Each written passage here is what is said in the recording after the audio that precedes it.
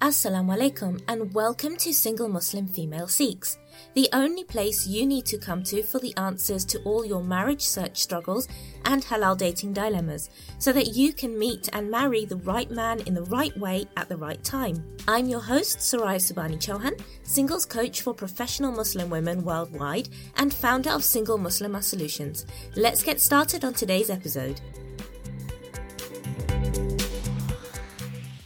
3 ways to use Ramadan to improve your chances of getting married. In today's episode, I'm going to show you 3 ways to use Ramadan to work towards your marriage goal without sacrificing your need and right to some rest and recuperation from the whole process. And stick around to the end, as I'm going to show you how to be marriage ready by Eid so that this Ramadan will be your last as a single lady. Before I was married, I remember Ramadan being a month of huge relief for me. Finally a month where I had a reason to step off the spouse-searching roller coaster and just focus on myself for once. 30 days without awkward first dates, marriage talk, or people asking me if I'd met anyone. Just 30 days to myself to recharge my batteries and emotionally re-energize. But I also remember a sense of unease too.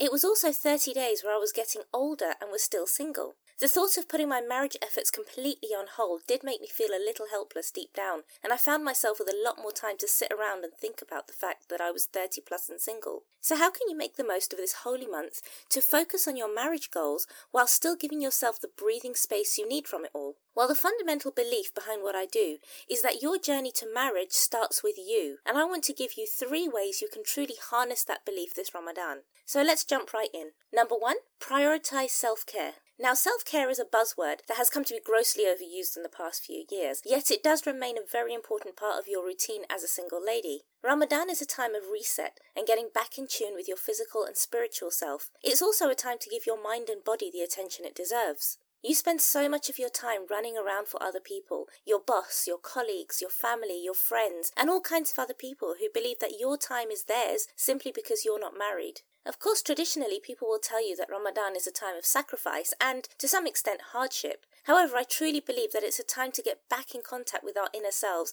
and our happiness and peace of mind. And that's why I ranked self-care as number 1 in this podcast. Make a list of 20 things that will revive and relax you during this month and commit to doing it in some small way every day. It could be something as simple as a nap, or reading a chapter of a book, or even preparing something lovely for iftar. Whatever makes you feel unstressed, fulfilled and at peace. And then I want you to actually make time for these activities, even if it means physically scheduling them in your diary. Number 2, focus on learning and growing.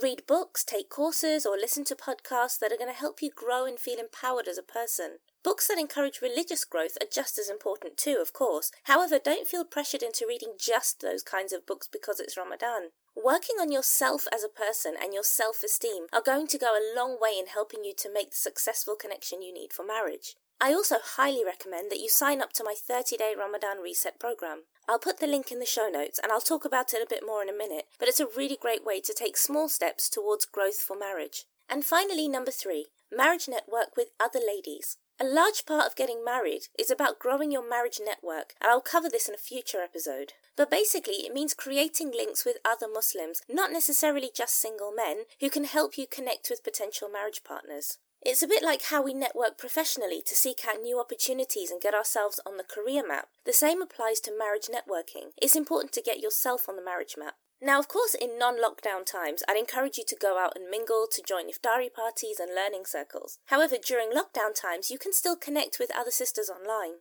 Joining online groups for Muslim ladies in your area is a fantastic way to connect, make friends, and widen your scope of people who can support you in your efforts to get married. It's also a wonderful place to bump into fellow single ladies and to cultivate your circle of single lady friends with whom to attend future marriage events. And honestly, you'd be surprised how many ladies there are out there whose brothers, cousins, brother-in-law, sons, etc. are looking for marriage partners, and many connections have been made this way. At the heart of it all, sister, remember, you are the foundation of any successful marriage search, and it's important for you to invest in yourself and give yourself the space, time, and growth you deserve. Now, if you're truly invested in personal growth for marriage this Ramadan, then I highly suggest you join my Ramadan Reset program, where for just 10 minutes every day, you can take part in powerful tasks that are really going to empower you and help you make your journey to marriage so much easier. When you join, you're going to get 29 daily bite-sized training videos, resources to accompany each training video, access to my 5-day Detox Your Marriage Blocks online mini-course, and ongoing support and personal feedback from me online. And please don't worry that we are 5 or 6 or however many days into Ramadan already. It's so easy to cover the material, and you can keep using it for as long as you need after Ramadan too. I'm going to put a link to the Ramadan Reset project in the show notes so you can join immediately, and I'm really looking forward to seeing you on the program and to personally interact with you on your journey. Until next week, sister, Assalamu alaikum.